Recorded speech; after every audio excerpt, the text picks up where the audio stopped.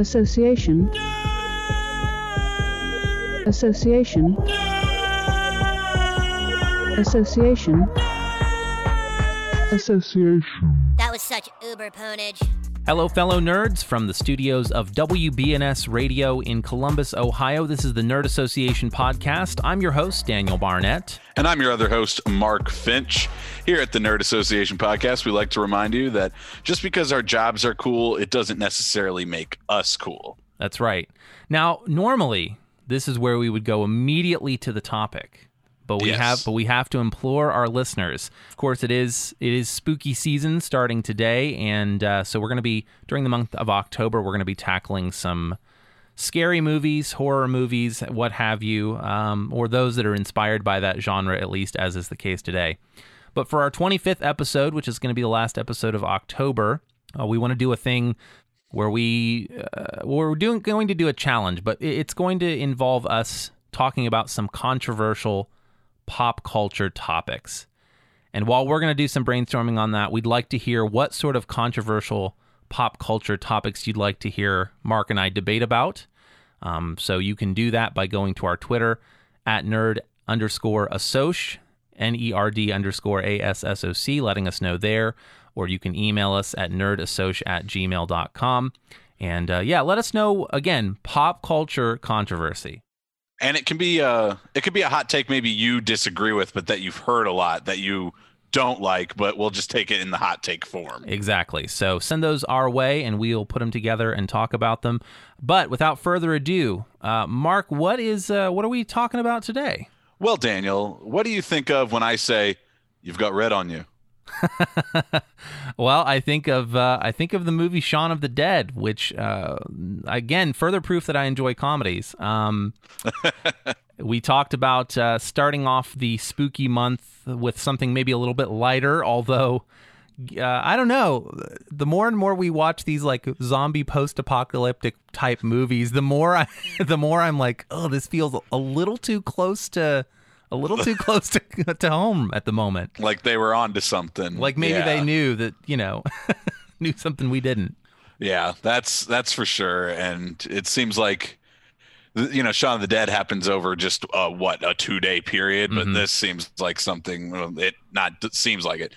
We've been in stuff for 6 months now. Right, exactly. And we talked a month or two ago about 28 Days Later, and this film to me feels very inspired by 28 Days Later, in a lot of ways, or at least is kind of making nods to it, and a lot of other zombie movies, particularly like the Dawn of the Dead, Night of the Living Dead sort of genre. The Romero ones, precisely. Which, because the other Dawn of the Dead, the remake would have come out right around the same time. I think the same year. Both came out in 2004. Yeah. But the remake one is a Zack Snyder movie. It's very different. Also not really a scary movie, not a comedy. That one's actually more of an action movie, whereas Shaun of the Dead leans obviously into comedy. For sure. Yeah, heavily. But as we said, definitely nods to all of these movies, the pop culture zombie references and such. So, and like I said, while I kind of joke about it feeling a little close to reality at the moment, definitely a light-hearted take on those sort of movies with some poignant moments, of course, too, that we'll talk about. I've seen this movie a lot. It's been out for 16 years, and I probably saw it first when I was, 12 years old. So I've got a lot to say about it. I rewatched it just last night, but I think we just pick up with like explaining what Edgar Wright did in this Cornetto trilogy a little bit, and this one being the one that kicked it off. Absolutely. So Edgar Wright, filmmaker, and Simon Pegg pretty much teamed up. Nick Frost, I think, is in all three of them as well. But Simon Pegg and Edgar Wright teamed up, and I don't know if it was fully intentional that it was all going to be this connected trilogy, and they're not really connected. What connects them is the Cornettos, which if you don't know, and I'm not really familiar with them through experience, but I know them because of this. It's like kind of like a drumstick, but in England. Precisely. It's an ice cream cone pre-made that you buy out of the little ice cream bin at your local convenience store or whatever. And in each one, they eat one, and I think it's the red cornetto in this one, which is fitting because there's a lot of red in this movie for sure. of all the blood. Well, and the trilogy is usually fully known as the 3 flavors of cornetto trilogy, because I think in each film it's a different color of cornetto, and it has some sort of nod to what's going on in the film. And I'm looking up now that they have a variety of flavors, including strawberry, mint chocolate, nut, lemon, and whippy, which is a yogurt flavor with a chewy chocolate center. And there are some also like specialty flavors that come throughout the year. Which one would you go for out of that listing? Oh, man. Probably the nut flavor. I when it comes to ice cream, I tend to lean away from fruit flavors and towards like the more chocolate, peanut butter, vanilla types of flavors. So I think that nut one sounds good, but I'd probably go the mint one. I'm a big fan of mint chocolate chip ice cream. All right. So that's where I'd probably go, with the nut being a close second, because that's kind of what a drumstick here is like, with the chocolate covered nut outer casing. Yeah, for sure. But to move on from ice cream and into Shaun of the Dead. So this one kicks it off, and it gives you, this one was perfect for kicking it off because it hits all the staples that Edgar Wright is going to hit, and the way he makes his films and the interconnectedness of they always make things come back. Right. He always, things that happen in the beginning of the movie, pay attention in an Edgar Wright movie, because they're always going to be referenced in the back end. I think this one was a good one to start with because it's a familiar trope. It's a familiar genre to people, because it follows pretty much exactly how most, small scale zombie movies have gone, like your Night of the Living Deads and so on. For sure. Obviously the title's based off Shaun of the Dead, but it follows, I would say, more closely to Night of the Living Dead, the original one. Yeah. And as you said, this movie is brilliant in the way that it drops those hints early on that it comes back to. And even, I think maybe my favorite of those, and I know we'll get into kind of our favorite moments, but I love the idea of the shotgun behind the bar at the Winchester, and that it's referenced over and over again that that's not going to work. Like, that's a fake gun. It's not going to work. And that it's in the moment where it becomes an important kind of prop, not just as a weapon, but kind of as a, in the tensest moments of the film. And the fact that he kind of just like swings it around nonchalantly and almost shoots his friend's head off. Yeah, well, because he gets thrown the gun and then just uses it as a battering ram. Yeah, yeah.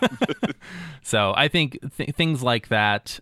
Well, and just little details like it being the Winchester. It is just insert bar here, but instead of that, they made the name of the bar and the theme of the bar actually means something in the story. Sure. Well, and even things like she says it's not the end of the world, or there's other places in the world than the Winchester. And it ends up kind of being like, well, no, this is kind of the last place, or the the place for the last stand.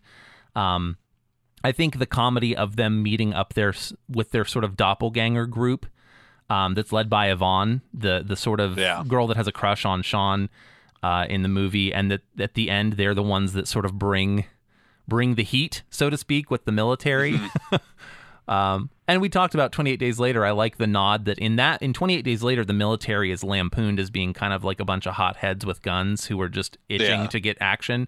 And in this one, they're the actual saviors. They come in and there's not even the incompetence. You have that moment of worry where are they going to shoot Shaun and his girlfriend down? And no, they just kind of, kick ass and take names all around. Yeah, they just light everybody, all the zombies up around them after, they're outside for 5 seconds. Yeah. And then the military's there, which is a happy moment. But at the same time, it's like, man, they were just 10, maybe 15 minutes late. Yeah, exactly. The other half of the group was still alive right before this. Precisely, yeah. Moments earlier.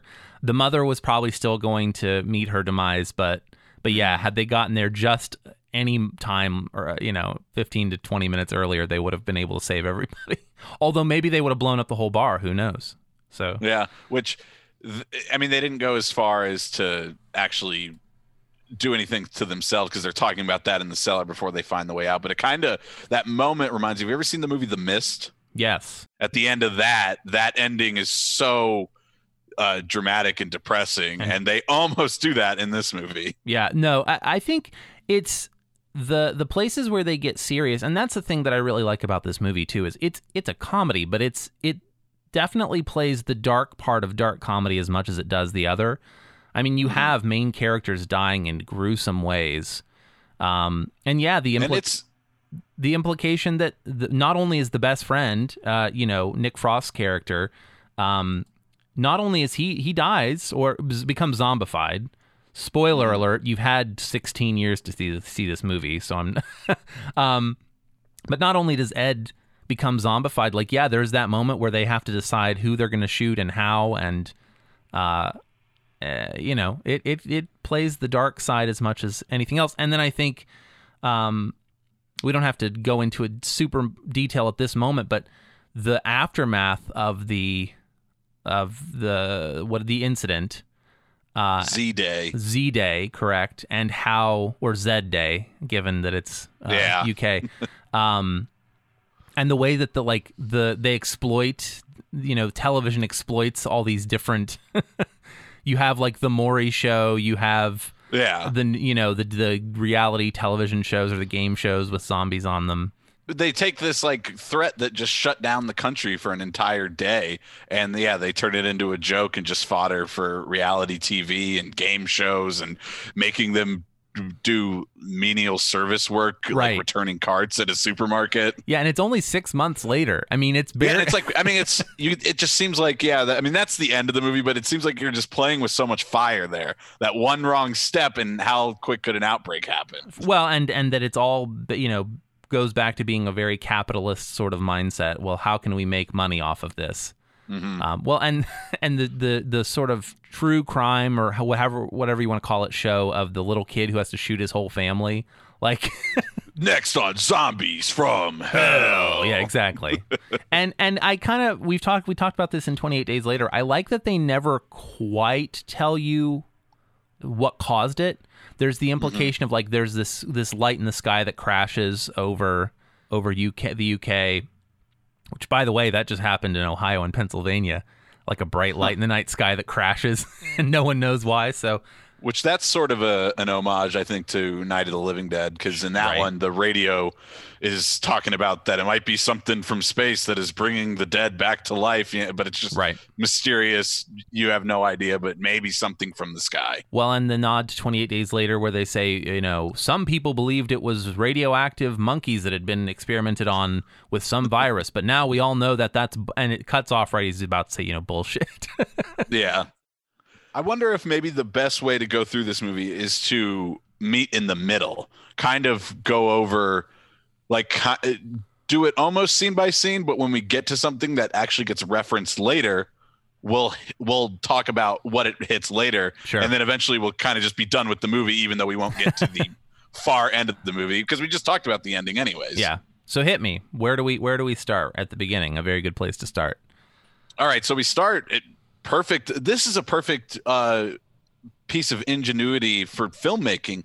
They use all their extras as people and as zombies, and they use them all for the opening title credits and all the people that are around them before the outbreak happens. And thought that was, so that's the first callback, is that you see I don't know what they are, hooligans or whatever, with the whistles walking down the street, and they're later on in the movie the zombies that attack Phil, the stepdad. Yeah. You see Mary, who's later on in their backyard. So, and then if you pay attention, you can only notice this mostly on a second watch, but if you pay attention in the background at the beginning of the movie, you're seeing a bunch of different people who show up as zombies later in the film. Well, yeah, the thing that I think is really brilliant about that first section is they kind of show him going about his daily routine and, walking to the corner store. And yeah, you see the hooligans, you see the kid with the soccer ball, the guy washing his car, and the store owner. You see the guy in the tuxedo who's going to a wedding. Right. He shows up later. And yeah, it's very good, clean storytelling to give us to lay the groundwork of what a typical day looks like for this guy, Sean. And it includes even things like his roommate sitting there playing video games, Ed, the other roommate getting ticked off and yelling at him about. You get the impression that like this is kind of his daily routine. He gets yelled at, he gets put down, and the movie even starts with him at the Winchester, And that group of friends, or if you want to call them that, the girlfriend Liz, and then her two roommates, who David and Diane, and they all end up back in that same spot. But you don't know they're there at the beginning of the scene, which is that great little line where it's not that I don't like it, Ed, and then it pans over and she goes, "It's not that I don't like you, Ed." Yeah, for sure. It's a really neat place to jump in and introduces you to the cast of characters and their personalities immediately, but does a good job of show not tell with that too. Yeah, and then in those opening scenes where he's going about his day, it's monotonous and almost zombie-like. So they kind of, show that like these people are already almost zombified, just going through their average day on the bus, walking to the corner store, whatever. They don't really notice what's going on around them. And then that comes back later on the actual Zed day. Sure. Well, and they even play with that trope a couple of times of having, of having Sean and Ed shuffle around, kind of make those sorts of noises. And then it's just that they're, just woken up and stretching and that sort of thing. So I also think the number of times they play with this idea of like, oh, somebody's homesick. Sean ends up being the manager because there's enough people that are homesick that are ahead of him that he is sort of default in charge. Even though he works with a bunch of teenagers and he probably should be in charge. Right. By now. Yeah, he should have been in charge by now anyway. Even though he has a job and a girlfriend, his life isn't that much more put together than Ed's. No, not in the slightest. On the outside looking in, it might look like it, but not really. Well, and you have Pete, who has to go to work on a Sunday because everyone's sick. He comes home with a splitting headache because he got mugged. Yeah, again, planting these things. And the stepdad being sick, and he got attacked. I like how they play with that idea a lot, as though that's a more normal idea, is that he got mugged or that somebody kind of got bitey. I liked somebody got bitey. I ran it under a cold tap. That's his response to getting bit by what turns out to be a zombie, but right. I think he just says like a crackhead or something like that. Yeah, exactly. Moving on from that, like first scene, we know that Sean is on the rocks with his girlfriend, which is a big theme throughout the movie as well. And she doesn't want to go to the Winchester every night, which is another running theme of they always have to go to the Winchester. So he promises her that the next day they're gonna go out to dinner and he's gonna make it up to her and they're gonna figure this out and he's gonna try to be better. And of course he doesn't do any of that. Well, and that ties into Ed not taking messages for anybody else. Yeah. That part of it, and then he's stressed out by this very menial job where he's suddenly the manager. And so when his girlfriend calls him, he kind of ignores what she's saying because he's getting guff from one of his younger employees who had just interrupted their work meeting to try to buy weed from Ed, which is also something that comes back later in the film, which is clever. But yeah, so they're setting it up. And then, of course, Philip, the stepdad, stops by his shop to and he already looks zombified. Yeah, he already looks pretty bad. To remind him. Oh, by the way, that's Bill Nye. Yes, Bill. Well, yeah, we had just talked about him. And yeah, this is a funny place for him to show up. You know what I mean? He's just because of some of the other roles you think of him being in. This is just kind of a funny place for him to show up. He plays Davy Jones in Pirates of the Caribbean, for those who are trying to figure out. And I always thought it was Nighy, but you have said, and I think you're right, that it is just pronounced Nye. But yeah, he shows up usually in much more serious roles. Yes, and usually more pronounced. He's so subdued as this character Phil. Which is, if I get the impression watching this movie that while I think we can appreciate it for exactly what it is, there's probably a lot of references and things that, because we're not as familiar with British television and British cinema, and the extras and things that probably, if we really knew British cinema, we would be recognizing a bunch of cameos that probably go over our heads otherwise. Because even the talk shows they use when they're flipping through the channels, which they use, that's a great little detail adder. They put plenty of little hints of what's going on as they're just flipping through channels, which they do a period of multiple times throughout the movie. But the talk shows, those are like real talk shows right over there. Well, and as you said, a lot of the cameos are either as zombies or in those sorts of drops on the news. For instance, I was going to see Mark Gatiss. I looked up cameos because I knew there had to be stuff I was missing. But Mark Gatiss, who is like a huge television developer and usually plays some sort of role in his television shows. Sherlock, the BBC Sherlock series, is one that he developed. Yeah. He's in it. Martin Freeman is in it. And of course, I couldn't decide if Martin Freeman is a cameo there or if he's just still like working his way up. But he would have already been in The Office, correct? Which was a pretty, I think, a hit over there. Obviously, the show has reached higher planes here in America with the American version. But yeah, I think Martin Freeman would have been a known actor at that point. But because it's a non-speaking role, he's playing the part of Liz in the counterpart. Correct. Yeah. And you get the impression too, like as you read more, Simon Pegg kind of knows and is friends with everyone in in the UK. So like he is Chris Martin and Johnny Buckland from Coldplay are in it talking about the zombie charity at the end, Zombaid. And so I found out that Simon Pegg is Chris Martin's daughter's godfather. Or an easier way of saying that, Simon Pegg is the godfather of Chris Martin's daughter. So, kind of did him a favor and showed up there and also performs one of the songs in the movie. So, yeah. Where did that start? Bill Nighy. That's where that started. Yes. Shows up to remind Sean to buy flowers for his mother that he forgot on Mother's Day. Yeah. And then for some reason, while he's still at work, to prove that he cares about his job to some 17-year-old he works with, he completely ignores his girlfriend calling him with important information about that evening. Correct. And it's just like, get your priorities straight. Who cares what this little, this kid, this twerp thinks of you? Listen to your girlfriend who you're already in a bad situation with. And especially because he has that moment where now he feels like he can't make personal phone calls or can't make deal with personal business, then he doesn't book the restaurant, doesn't book the table. Yes. And so obviously, there comes the moment when he gets home and she calls him and says, "What's the plan?"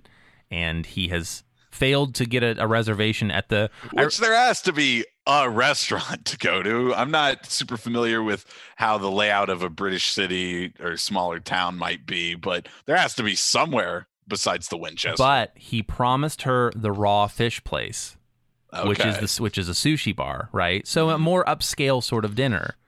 Yeah. And he couldn't get into the Raw Fish Place, which it took me a couple of times of him saying that, because I just kept saying, he's saying that they're going to go to the fish place, and then I realized, oh no, it's a sushi bar. It's the Raw Fish Place. So. Okay. Yeah, actually, I mean, I knew they had said fish, but I couldn't catch what that first word was either. Sure. So that's a new detail for me. When he's trying to get the reservation, for some reason, I've always liked this, or it's like always made me like interested when he bites the phone. Yeah.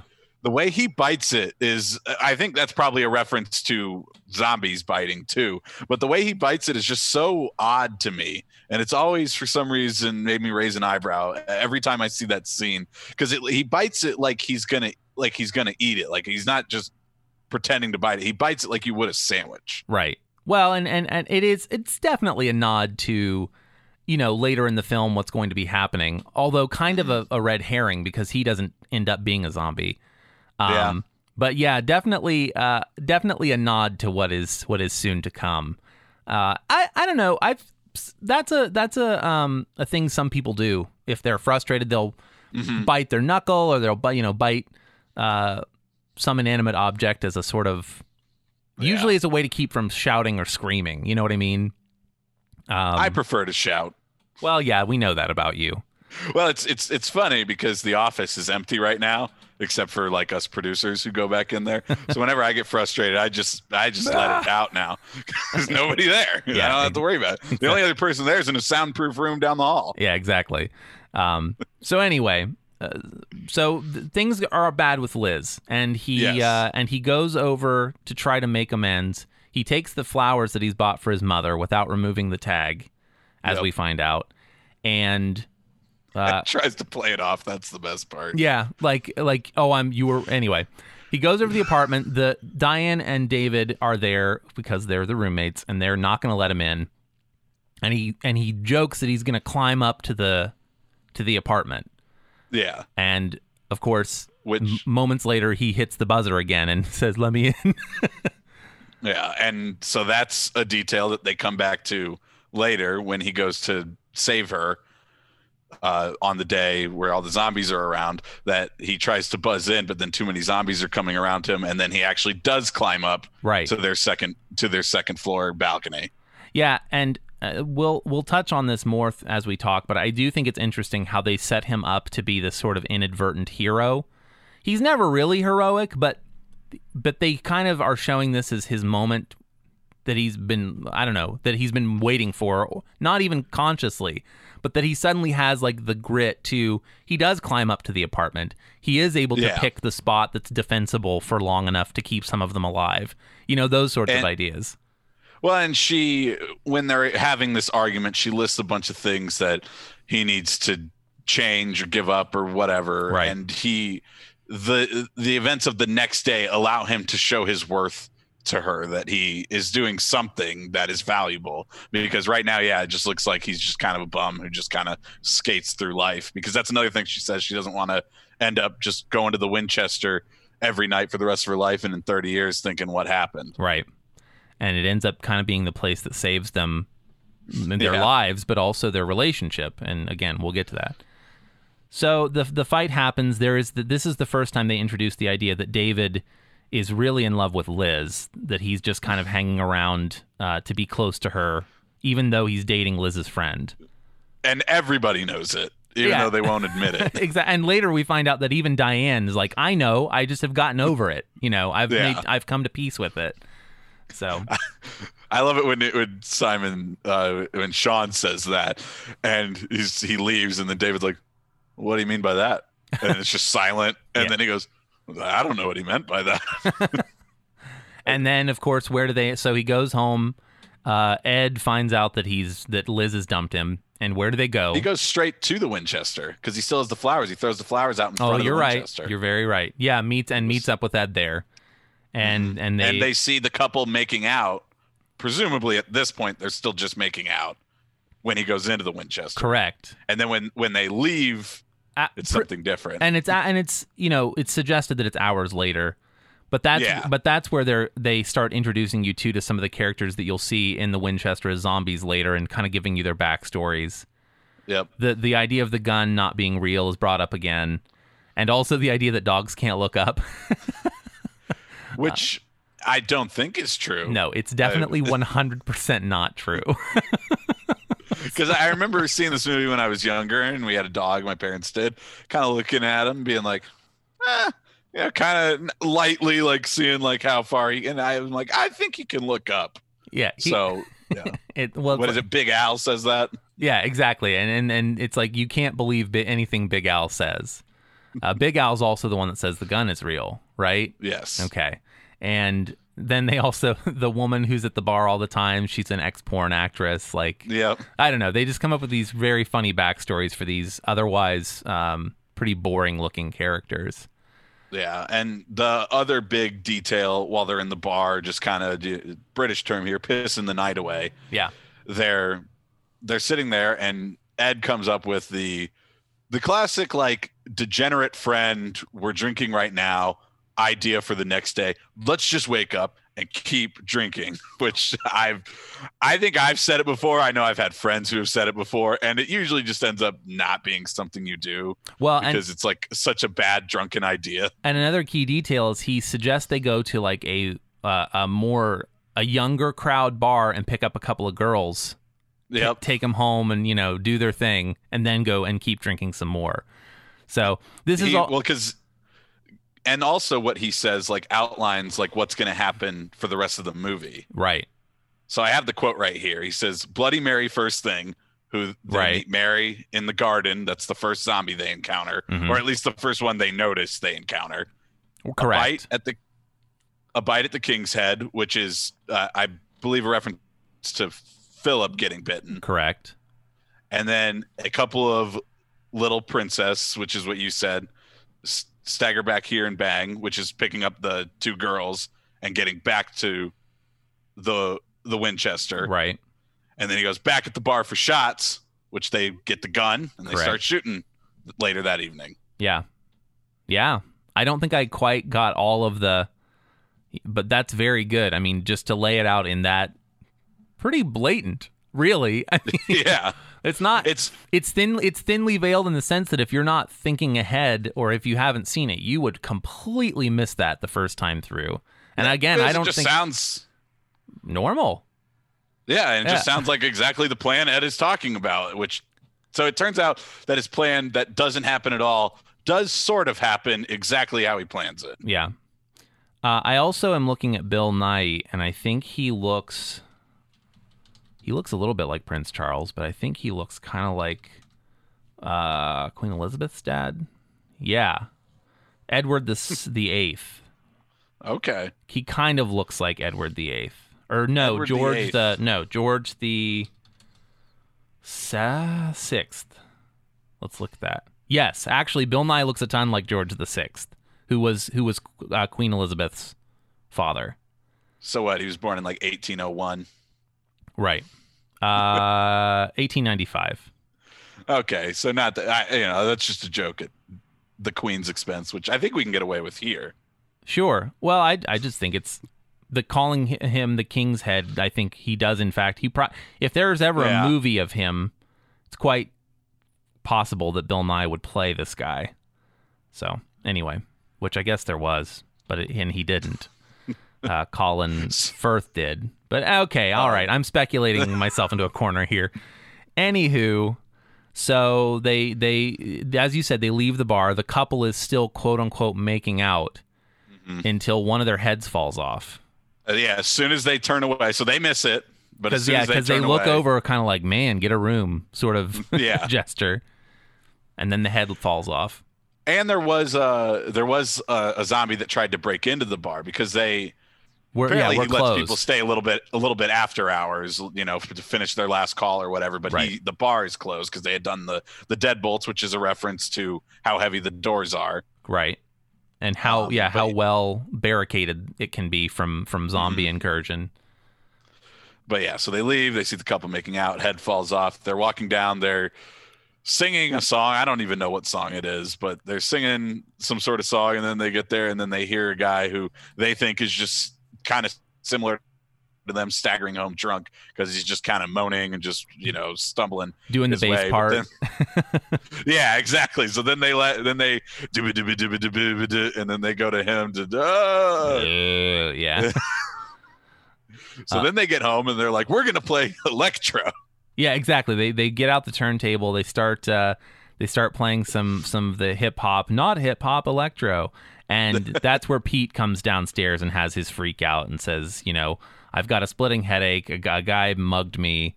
And this is also kind of where another kind of explosion happens. And he's just ends up being nasty to Sean and Ed. Yeah, and he throws another reference to something to come. He throws the record out like a I guess vertical frisbee. Yeah, is kind of like the way they do it. And then Ed goes, "Why did they bite you?" And he goes, "I don't know. I didn't stop to ask them." Yeah. He's just so angry at them. You mentioned he references his whole department is out sick, so he's got to go to work on a Sunday. And the doors open again. The front door is open again. And he slams it shut. Yeah, and so that obviously that keeps coming up. And then they go to bed and they get up, and it's starts off, as we said, kind of as a normal morning for Sean. He goes through his paces, but at every step in his routine, he drunkenly stumbles by zombies that would be doing the things that their human counterparts, if you want to call them that, would normally be doing. Yeah, and what seemed like just random details you would have to fill out a scene to make it look like it was a real street are all juxtaposed there to their zombie counterpart now. Right. And as you said, like, the hooligans are there. There's the car that was being washed has a big brick through the front window. He gets to the shop. The shopkeep isn't there. There's blood on the floor right near he slips in. He slips on that. There's blood on the soda case, but he doesn't notice it because he's looking the other way when he opens the soda case. Little I don't know if Easter egg's the right word, but he picks up the Coke and puts it down and picks up the Diet Coke, which I think is a reference to him trying to be better for Liz, which is a pretty soft effort, but hey, it's man, something. Exactly. And that's where he gets the strawberry cornetto. Mm-hmm. Right there, man. And he doesn't have enough change to so he owes him 15p, yeah. Yeah. So then he leaves. You see some more zombies down the street at this point, and I think the last one he really encounters on that whole walk is the homeless guy, the panhandler, who had asked him for change yesterday, and he had given him change. But then today he's like, "Oh, I didn't even have enough to pay the shopkeep." But it turns out that he's a zombie and his dog is gone, which doesn't come up at all. But I just thought that's interesting how he had the dog the day before, right? And no dog now. Maybe he ate it, because they do show one of the zombies attempting to eat a pigeon earlier. Yeah. Just the implication that something's different, whether he's eaten it or it's run away. Obviously, the dog knew something was up. Yeah. And then he returns home, and Ed not on the couch anymore, not in his normal spot. And he sits down, he's flipping through the channels, and they combine where the previous words left off with the next one to kind of describe actually what's going on with like a little mashup scene. Yeah, which is very clever and is like a lot of fun how they tell you the whole story without telling you the story in one place. It's not auto-tuned, but it's a little before its time. That seems like something that we've gone past it now, but like things you would have seen on YouTube probably 5-6 years later. Sure. Yeah. And that's where there's a girl in the garden. Yep. And as you said, it's Bloody Mary. That's where we start. And I have to laugh at how, I don't know, there was just something that struck me about that scene where they put this girl's in their backyard, or this woman's in their backyard, and they push her and she falls and she like gets impaled on this bottom of an umbrella stand and is the anchor. And to them is presumably they've just murdered someone. And I don't know, just something about that scene and the way they're just kind of like, whoa, should we just go inside? Like, like what? I don't know. I don't know. Something about that was just kind of. They just don't take anything seriously when they still think she's just like drunk or whatever. And she stumbles onto him. She knocks Sean over. Ed runs in. He goes, "Just 1 second." And he runs in and he gets a camera and he goes, "Okay, smile." And and then even Sean plays along and turns her head. Well, and she's like, "Bah?" and they both look at the camera for the picture. Yeah. And then they push her over onto the stand. She does get up, but they don't. I guess they do try to call 911. That's good, and it's busy. You're right. Yeah, because they try to call for an ambulance. Then it's a fire truck, and it's just anything with lights. Just to call for something with lights. And it's what does he say? He says engaged, which I understand what he means, but that's not terminology I've ever used. Sure. Stateside here, but but then remember he calls Liz, and she's engaged, and Ed says, "Well, that was quick." Do you think that anything with lights is a reference to the military vehicles that show up later and then like turn on the headlights or the spotlights? Because remember, their introduction is that they show up, and the reason they're there is because the lights flash on. Yeah, I don't know. Maybe it's just a little nod, but it could be a nod. Maybe it's a nod because they flash the lights later on outside the Winchester when they're messing with the circuit breaker. Could be, and that attracts more zombies to their space. So it actually is a detriment to have something with flashing lights. Sure. Who knows? That maybe those are just little nods to those sorts of things, or maybe not at all. But then continuing their slacker ways, they decide their best course of action at this point is to sit down and watch TV, which isn't the worst thing because it's at least informative. They at least settle on the news. Right. But they're just sitting there, and as they're sitting there, this is, I think, the funniest just moment. It's not really a joke, but just the moment of the movie where the guy who's in the wedding tuxedo stumbles in because they left the front door open. You see him the day before behind Sean in the convenience store. He stumbles in, and they look up at him like kind of confused at first, and then the way they scream and the way like Simon Pegg has his hands like straight up in front of him, in the air, and with like the zoom. Up. That's very good. I also like. I want to draw attention to the moment right before that where the newscaster just has to calmly talk about removing the head or damaging the brain. I'll repeat myself. Yes. And that, if I'm being really honest, as a person who's been in news for 10 years now, every time I see a movie like that, and there's another movie that's a more serious zombie movie called Pontypool, which is told from the perspective of a small town radio DJ and his producer, like learning tidbits about a zombie apocalypse and reporting it out on the radio. Every time I see a movie like that, I think, I don't know, it kind of hits me just in a special place where I'm like, ugh, but for the grace of God goes I, you know? Yeah, well, and then it's like, it puts into perspective the days we think are tough. For sure. Yeah, and I'm sure there's different things in media for different people that hit them differently because it's about their profession. But that's the one for me in that movie where I'm like, ooh. Anyway. Yeah. So then they're out in the garden, the backyard, and another zombie shows up. They, because the two zombies had just broken through the glass door that led to the garden. So they're like, well, we got to do something about that. And it ends up that, as you said, the sort of call to the records, or the call forward or call back to the records, where they start using them as projectiles. But they have to decide which ones are worth throwing and which ones aren't. So they're going through the Batman soundtrack. Yes. Yeah. That's a very funny sort of nod as to what's good and what's not there. Yeah. So, and then they just mentioned that the shed was locked, and so just right after that, Sean, I keep saying Simon Pegg, but Sean decides, just screw it, and he just jumps through bodily. Yeah. And it's full. The shed is full of plenty of things to use in a situation like that. So good for them. Yeah. Well, and I think it shows you that's the moment where they start to realize the reality of the situation they're in, where you're no longer like neatly unlocking doors if you need to. You're going to crash crap down if you have to. Yeah.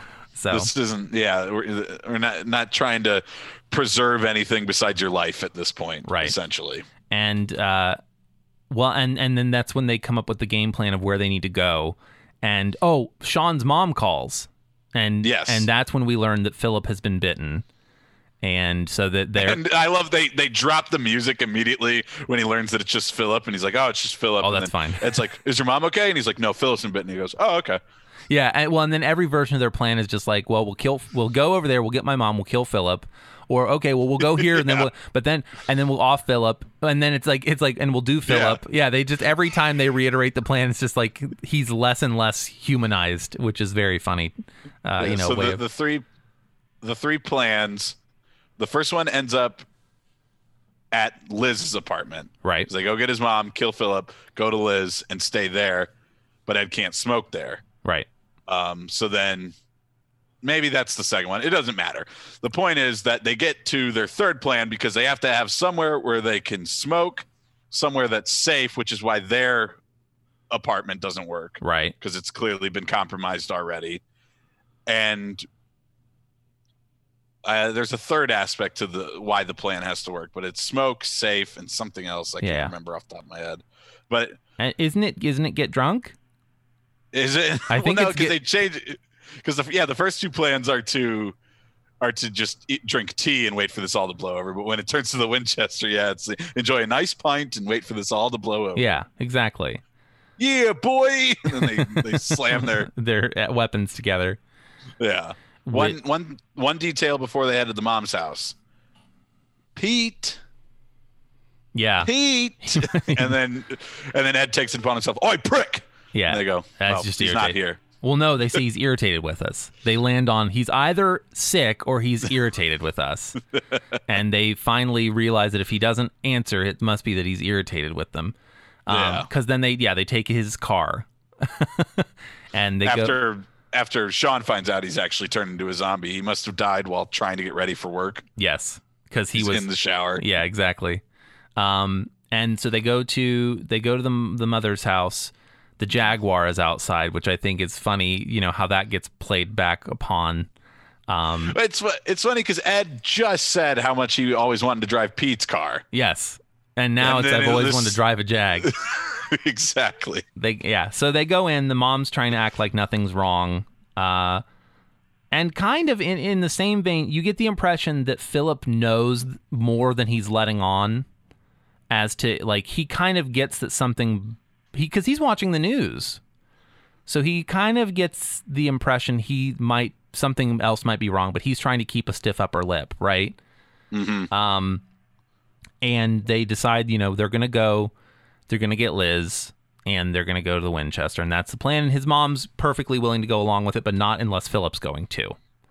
Because they try to convince her, Philip's gone, mm-hmm. we need to just go. No, not without Philip. So they end up with him in the car. And they have to take the Jaguar because Ed just crashed Pete's car into a pole. Intentionally crashed Pete's car into the pole is definitely the implication. Because you were parked. Yeah, exactly. So they're in the Jag. They're playing the heavy metal, which, you know. And Phil gets bit one more time right before they get in the Jag. Correct. Yeah, and they have to kind of just go flying off. Mm-hmm. And again, in that drive is where they kind of start to try to let his mom know, like, this is bad. Philip's no more, or will soon be no more. Mm-hmm. And that's when they, show up at Liz and David and Diane's apartment. As you referenced earlier, he ends up having to climb in. And they're still kind of like, they're at the place where Sean and Ed were not too much earlier, where they're still a little bit in denial that something is going on, and they're kind of just ready to wait it out in their apartment. Yeah. Which I guess Ed needs to smoke, but I don't understand why their apartment wouldn't be safe. Well, it's on the second floor at least, but maybe they don't try. I mean, it is a glass door on the ground floor. Yeah. Well, and you get the impression too, some of the things that are at the Winchester, like I said, the heavy door, the rifle. David is definitely not giving any sort of help in that department. He talks about how he doesn't own a car in London. No, I'm a pacifist. And so, he's pretty much useless. And even the weapon he brings, at least Diane brings a field hockey stick. Right. He brings an umbrella, which is going to break if you hit somebody over the head with it one time. Right. Umbrellas are not sturdy. The point of umbrellas is that they're lightweight and portable. Yeah. And by the time they get downstairs, they get in the car, but the car gets overrun. As you said, Philip gets bitten again. I do think it's funny, by the way, that David and Diane and Liz get in the car with somebody who's clearly sick, with no hesitation. Not like he got bit, but we don't, they don't know about that. He's literally bleeding out of the neck and holding napkins to his bleeding neck, which somebody, even without the infection of the zombie virus, would probably die. Yeah, exactly. And they are all packed in 6 in this little car, 7 in this little car. Yeah. And that's the moment where Liz meets Sean's mother for the first time, which is, just, hi! Yeah, nice to meet you. They, again, on that journey, they kind of get overrun by, don't they burn out doing, because Ed's trying to do tricks. What happens is Ed is playing the rock music really loudly, which he did in the other car too, when they could have been listening to more newscasts, precisely, which probably would have been helpful. But either way, Phillips asking him to turn it down because he obviously doesn't like that music, and Sean gets him to turn it down, and then Philip explains how he tried his best to be a father for Sean, but, right? He was already so grown up when they met. And it just didn't really work out, and he just hopes that he could have been a good example. And then Philip passes away. Yeah. So then he's telling Ed to stop the car, probably so they can pay their respects and get him out of the car too. Right, and then that's the moment he turns. Yeah, and because he's like, Ed, you never take anything seriously. And he's hitting the back of the chair. Right. And his mom's like, "What's wrong?" And he's like, "It's Philip. He's dead." And she looks back and she goes, No, he's not. And then the perfect framing of that, where he's covering Philip with his head, and then the camera just pans over just enough that you see Philip, and then he opens his eyes in his mouth and just goes, Yeah. it just like hisses at them as he becomes reanimated. Or there's a group of zombies that like accost the car, so they have to leave the car, go on foot. They have to escape. Yeah, they have to escape Philip, who's in there, and they lock him in there. And of course, the Sean child goes locks are on the door still. So. Yes, and while they're trying to get out, somebody climbs through the sunroof. I think it's Liz, and she hits the radio, which turns on the really loud rock music cassette again. And Sean goes, "Nothing in that car is left of your husband," and then he reaches and turns off the music. So it's kind of their first hint that there's a little bit of the people in there, which they bring up later with like responding to their motor skills, with Ed at the very end of the movie doing something. He's still playing video games, stuff like that. That there's just a little bit. He calls out to Pete when they meet up with him again. Mm-hmm.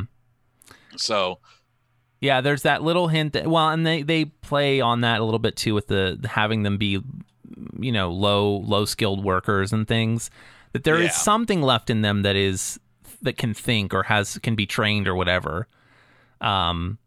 Which is different than some zombie movies. Some go full on out that like just they don't animalistic, right? Yeah. Yeah. So then this is where they have to go through the yards.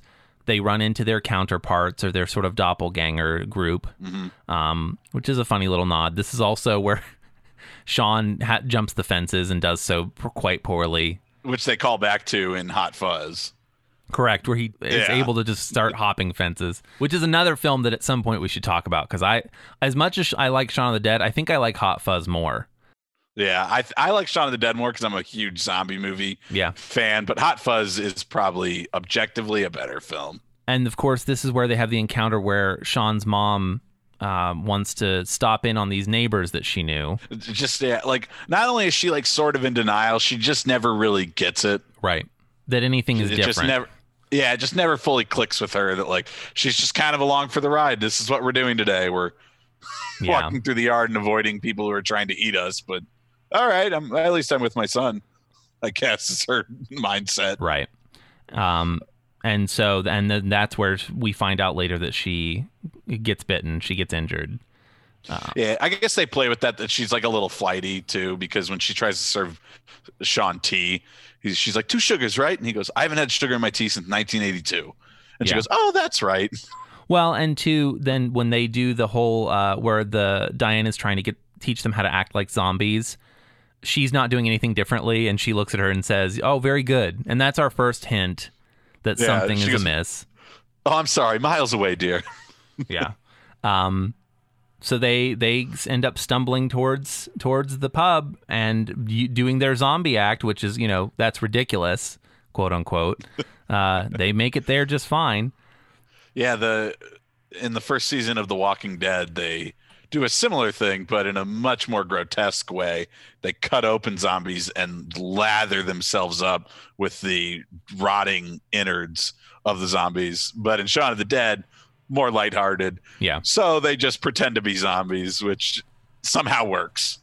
Yeah. Well, and put a pin in rubbing yourself with zombie innards, because there was a moment in the film where I kind of like yelled at the screen, but we'll come back to that. Okay. Yes, they make it to the Winchester. The front door is locked, and it's David who finally decides he's going to do something. But the thing he does is to make the place less secure. Yeah, and this is after all the zombies are looking at them because of Ed. Right, because phone rings. Ed answers a call and is like nonchalantly talking with a guy about how he doesn't have any weed to sell right now. And it's the same guy. It's the 17-year-old who is calling him again. It's like, you all right? You got anything? Who does not make it through the day. Who does not make it through the day, correct. Yeah, he's pushing carts by the end of it. Right. And so... But yeah, so David throws a trash can through the window and empties it out, in which Sean's mom finds the flowers as well. Mm-hmm. And then Sean leads the zombies away in a heroic moment. Because they can't go in there because the zombies will just follow them in through the window. So we have to make sure that they're distracted by something else. Right. And so in a moment where you wonder if this is the thing where movies sometimes kill the most popular actor, Yeah. he runs off with the zombies following him, and they make their way inside. And, this is where David starts losing his stuff, losing his mind a little bit. We came here. It was Sean's plan. Where's he gone? He's abandoned us, and here we are. And like, what good is now? it? We're gonna eat cheese puffs, Right? And get pissed and and then what is the one he throws that Sean likes? It's the pork bits or whatever. Yeah. And I'm guessing is like kind of like a pork rind type. Right. Yeah, he's throwing snack. the snacks at the people in the pub with him, and getting kind of nasty, and that's where he throws it, and Sean grabs it out of the air, and it's like, oh yeah, I'm a favorite, and like, how did you get inside? And he's like, well, I told you there was a back door, like that's how I came in, which creates another funny moment later on. Right. But, I guess we're basically there. We're there, yeah. Then it's just like, what are we going to do? The power's not on. We're just kind of stuck here. Ed gets him a beer and he goes, sorry, it might be a bit warm. The cooler's not on. He goes, that's okay. Thanks, babe. And he winks at him. Yeah. Yeah. Your boyfriend. He's not my boyfriend. Thanks, babe. He hands him a beer. Yeah. Yeah. So then, because he knows a little bit more about the bar layout, being an avid patron, Sean's like, well, there's a circuit breaker. We'll just go check that. So he goes to check that. And the whole time, to flip on throughout this entire scene, David, every plan that comes up, David's just like, no, that's stupid. No, that's stupid. No, that's stupid. And of course, it's all working because yeah. Sean knows this better than anybody, and it seems like he's doing that super annoying thing where he doesn't offer any solutions. He's just shooting down all of them. Right. Like, I remember this happened when I was in college. We were doing like a group project.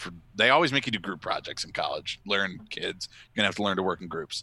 But in one of my groups, there was a student that was constantly like shooting down any idea we had for our project, which it was still kind of in a brainstorming area. But at a certain point, it got to like, let's get things done. This is due in a week or whatever. We have to make decisions. And she would just continually shoot ideas down. And I, like, at one point I was just like, you either have to suggest something else we do or we're going with this. Right. Which is where Sean gets. Exactly. Or it's just like, yeah, if you don't have a solution, shut up and just help. Yeah. And of course it's yeah, go ahead. I was going to say, so he goes back and now he's flipping the circuit breakers. And he's trying to get the power on so they can at least turn the TV on and see if there's any new information they can get.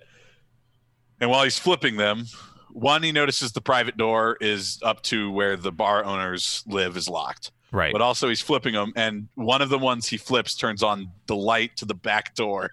And there's the silhouette of the zombies. All the zombies he thought he gave the slip are right there. So he just goes, turns that light off, closes the box, and just lowers the little pull down shade. Right.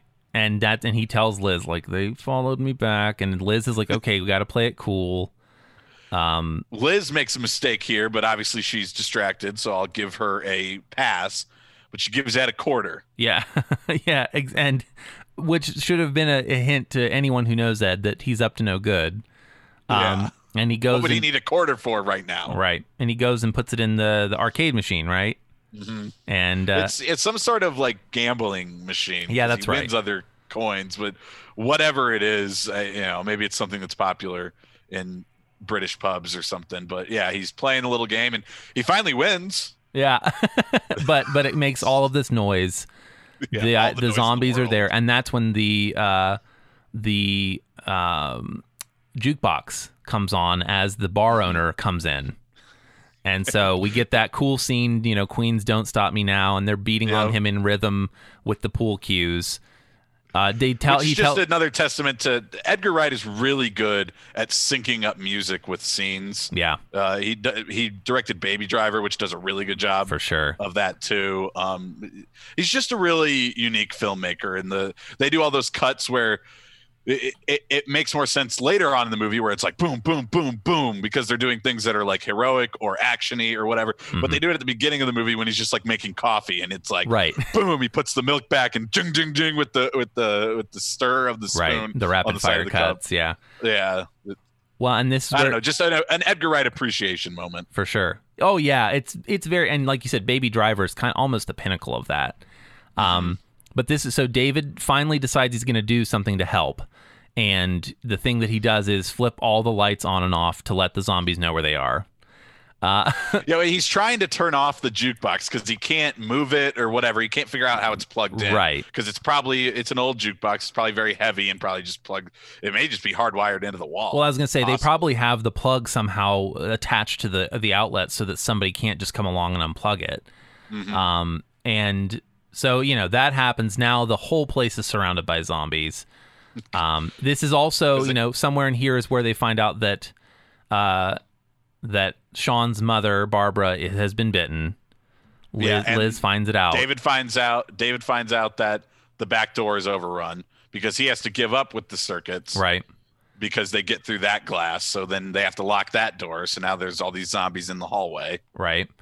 And the moment comes where David turns the gun on Barbara, and then Sean breaks the bottle. They have the Mexican standoff, as it were, with the broken bottles. Ed breaks a bottle and points it at David, and then Diane breaks a bottle and points it at Ed. She asks for Ed's bottle. Yeah, goes, that's right. This is a bit unfair. So Ed hands her bottle, then he grabs a corkscrew and points it back at David, Correct. and Diane points it at Sean. And then this is where the reckoning happens, and Sean accuses David. This is all about how you love Liz and how, and it doesn't matter what I say, it's going to be wrong. And now you're trying to shoot my mom. Yeah. And so David, and then Diane ends up turning her bottle on David.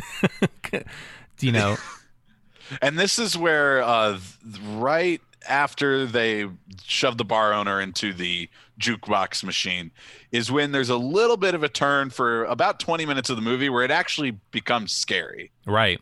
Well, and gone is the daylight and the safety of that, and feeling like, this plan might just work. Right. And now there's dread that the plan might not work, and everything's falling apart, and it's dark, and it actually, the way they have his mom change over, is probably the jump scare of the film. Yeah, and it's the most blatantly just supposed to be scary. Right. There's no joke to it. We've also neglected that while they're fighting the shopkeep is when the gun gets tossed from behind the bar.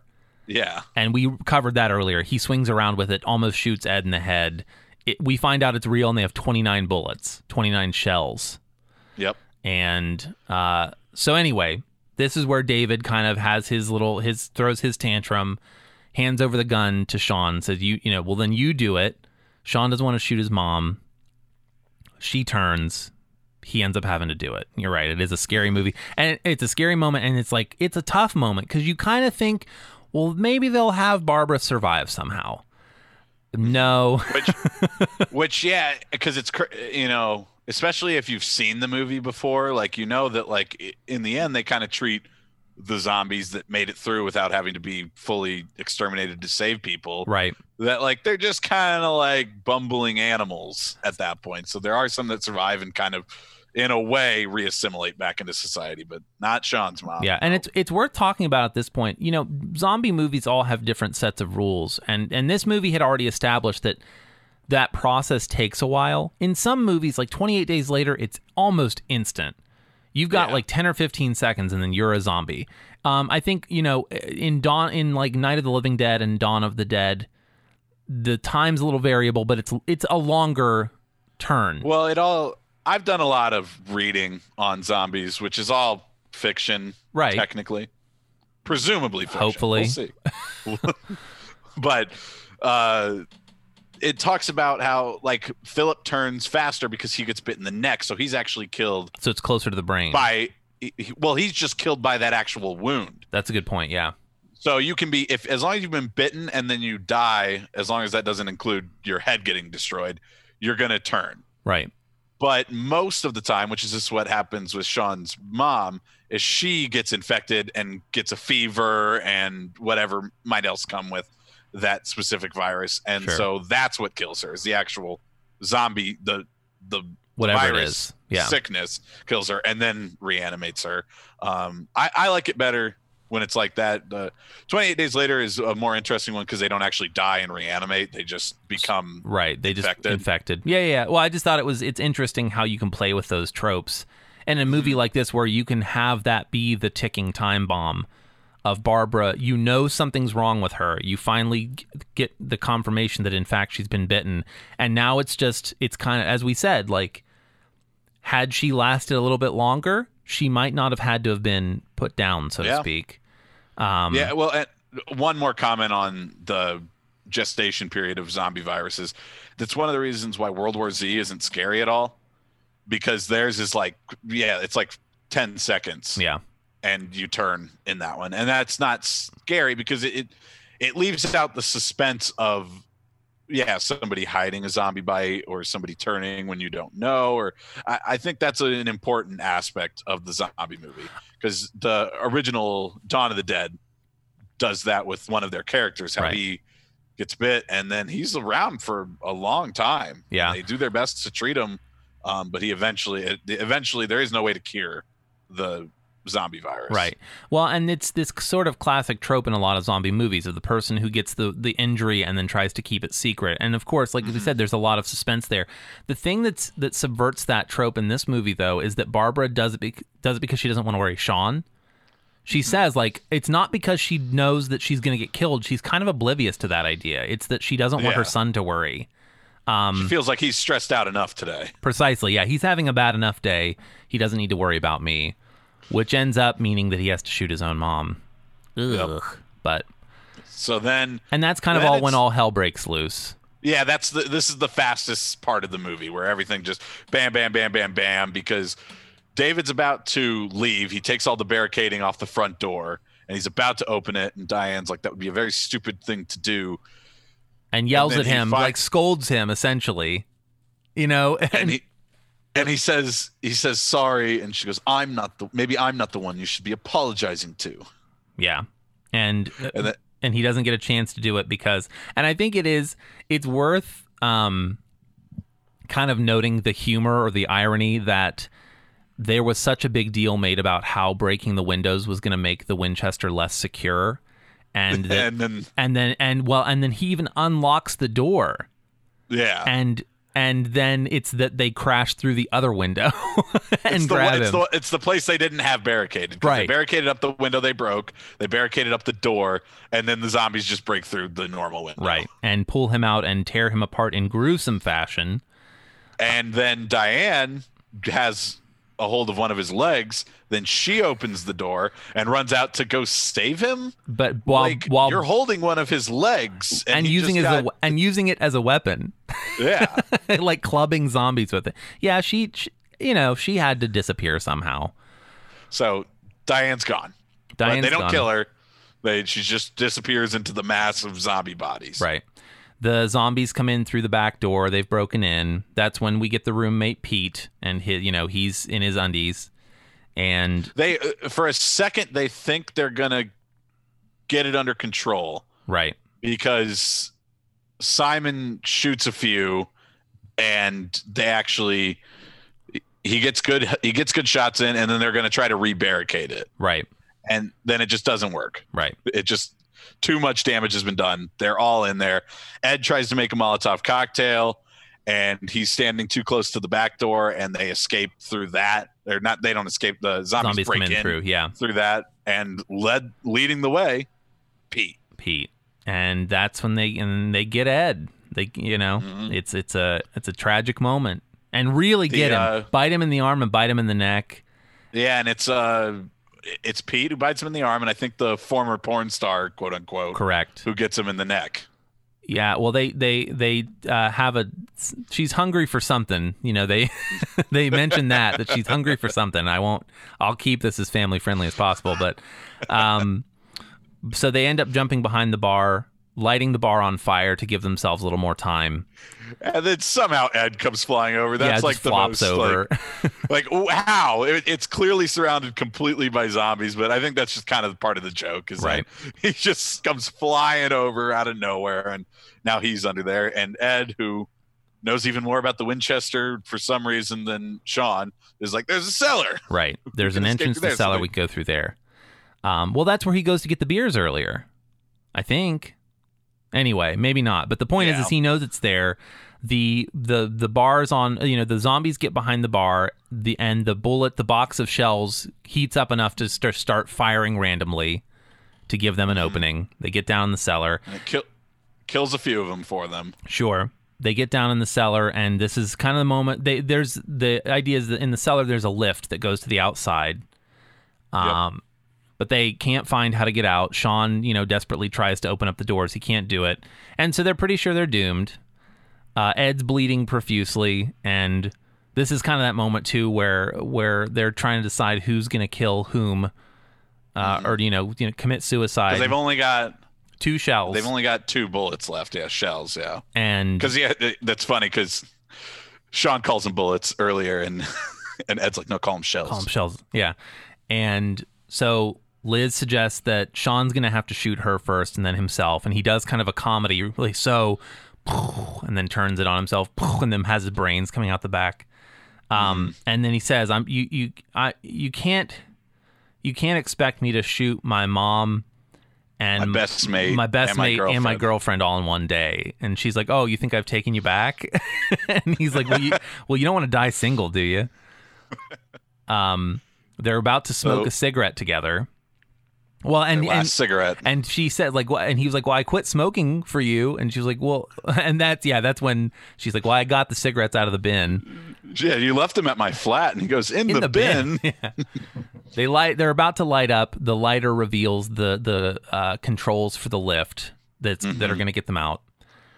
They leave Ed with the gun as the zombies kind of start to come downstairs.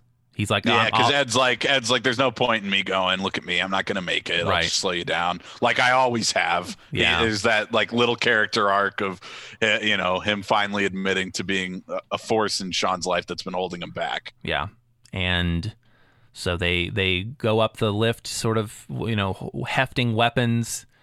There's still zombies everywhere outside of the pub, and that's when there's at least some room to move. So even if what ends up happening didn't happen, you'd think they'd have at least a chance to make a run for it, right? Because all the zombies they had poured inside. Oddly enough, kind of given them the slip, right? By taking them on a circle, and now they're outside, and all the zombies are inside, right? And so they're kind of getting ready. They're amping up to start running through the thinned out crowd of zombies, and that's when the lights flash on, and all of the UK military comes with their automatic rifles and just starts pouring bullets into hot lead into these zombies. Like I said, in another zombie movie, you might have the fear that the hero and the girlfriend are going to get shot with the zombies, but no. And that's when Yvonne comes out wearing a military jacket, hefting a golf club. It's like, oh, you two are here. And she's like, he's got his tie tied around his head because he got a dart into his head. Yes. He's covered in blood. They both look like hot garbage. And she just looks fine still. Yeah, Yvonne looks like kind of a badass. Yeah, her plan worked out perfectly. Yeah. And they should have just turned around and followed her. Precisely. When they met up with her. Yeah. And and then that line, at least I'm glad somebody made it. Because it's just the two of you. Well, I'm glad somebody made it, which was the line from earlier in the movie when he was talking about how they were still dating. And she's just glad somebody from their college days is still dating. Right. Yeah, exactly. So yeah, then they flash forward to 6 months later. Sean and Liz are living together in the house where it had been Sean and Ed and Pete. It's much tidier. There's some, decorative cushions. She offers to make him tea. He takes it with 2 sugars, which is a throwback to, what his mom had said. And he says, "Oh, I'm going to slip out to the garden for a few minutes." Yep. And, we skipped the joke, the return of the fart joke, where he says, "I'm sorry," and farts one more time right before anyway. I'll stop doing it when you stop laughing. Yeah. And so he goes out to the shed, and zombie Ed leans over and tries to take a little nip, and he's like, "Come on, man." And then they, player 2 enters, and then the movie ends with them playing video games together. And Queen, my best friend. Trivia question: do you know what video game they're playing in that movie? I'm gonna guess it's Mortal Kombat. No, I don't know for sure but they show the pause screen, and it's a blue pause screen with this emblem. wishing around. And I remember that game on PS2. I'm 99% sure it's Time Splitters. Okay. Which was a first-person shooter that had, I don't remember exactly, but some sort of time travel aspect to the game. Sure. Okay. And I remember when you could enter player 1 and player 2 because it was before online play, so you could just kind of enter players whenever. And I remember that voice too. Well, and that's a very like arcade game thing where you could, like, another player could kind of just jump in at any time. Mm-hmm. Yeah. Well, there you go. I watched it on the Blu-ray. Okay. Which has special features. Oh, okay. Tell me more. And I watched some of them last night, which it's funny because I remember watching them on the DVD that I think I got in the mail from Netflix. That's yeah. It's not that old a movie in the grand scheme of things, but that's an idea old of how enough old that this that was movie a thing. Yeah. Yeah, that it came in the mail on Netflix. Kids, Netflix used to just send you a DVD in the mail. Yeah. But so I've now watched these special features twice in my life, 15 years apart. But I remembered this specific one, and it was it was under like missing bits, and then it's plot holes. Okay. And there's three of them that they kind of storyboard comic book style through, and it actually says the art is done by Oscar Wright, who I'm assuming is Edgar Wright's brother. Gotcha. So the first one is, how did Sean lead the zombies away from the Winchester and get back? How did he give them the slip, but not really? So this one runs through, and it's the actor narrating it too, which is kind of cool. So which shows you that they cared about this movie. Right. I think they had a good time. They wanted to add extra bits to it if they could, and they did with this. So he's narrating it, and he says, he distracted him and everything, and he took him down a few blocks and realized that they moved too slow, so he had to wait for him. And then after he did that a few times, he got him far enough away, he decided to hop in like a dumpster and wait for them all to pass by that way. Mm-hmm. And then get out of the dumpster. And he's like, and that's how I gave them the slip. But the last little frame of the drawing shows one zombie turning around and seeing him. Got it. So that's how they get back to the Winchester. Second plot hole that they hit, Diane. What happened to Diane? What did happen to Diane? This one's not really a plot hole. It's more of a, like, what happened to Diane? Sure. And so this one they go through, and she talks about how she got out there with her boyfriend's leg and was fighting it off, and found out that, he was not going to make it. So then she climbed up into a tree to wait it out, and must have, through exhaustion, mentally and physically, passes out. Mm-hmm. And when she gets up, the Winchester is like burned out. It's not burned down, but like burned out. Nothing there. She's not really seeing any sign of anybody around or any zombies, but she doesn't know what to do. So she says she lives by eating parts of David's leg for a few days until she finally decides to come down. Everything's fine, and now she's living with her aunt up in the country. Yeah. Well, there you go. That's what happened to Diane. Third plot hole, final one they go over. How did Ed make it? And this one's probably the funniest because Nick Frost does a really good job of narrating it as his character Ed. And he says the first broke through into the cellar, that he shot and killed the first zombie that came down. He's like, luckily he was such a fatty that I was able to pull him over top of me and hide under the stairs, and the zombies didn't notice me. And then just a few minutes later, the army shows up and takes care of everything. Right. He was still a human at that point, so he was able to stay quiet enough and hide enough that they didn't notice him. Weeks later, to check out the scene, Sean goes back to the Winchester to see what happened to it, and he finds Ed in the cellar just stumbling around as a zombie now.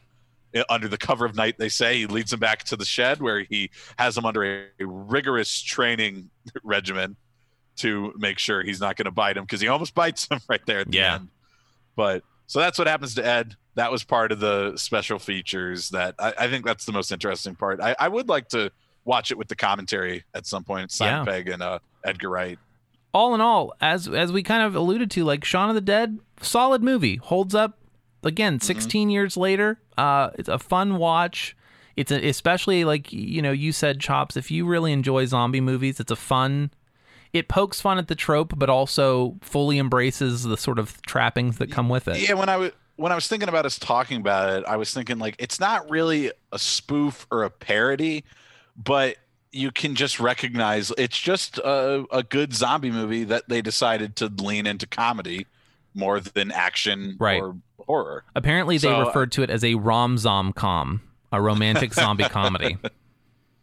There you go. That's a pretty good explanation of it. One of their only like for sure on definite reference to famous zombie movies is when they're going to get Sean's mom, and Ed yells into the phone, "We're coming to get you, Barbara," which is the famous line from the beginning of Night of the Living Dead. Right, which is a good one. I don't know. I just wanted to point out that detail because I remembered it. Because it's a nice detail, yeah. Yeah. All right. Well, I think, folks, that kind of wraps up our take on Shaun of the Dead, the first of our spooky month movie reviews and pop culture reviews. If you want to let us know your thoughts on Shaun of the Dead, if you have any suggestions for some other spooky movies we could talk about, send them our way. You can do that on Twitter by finding us at NerdAssoc. That's NERD_ASSOC.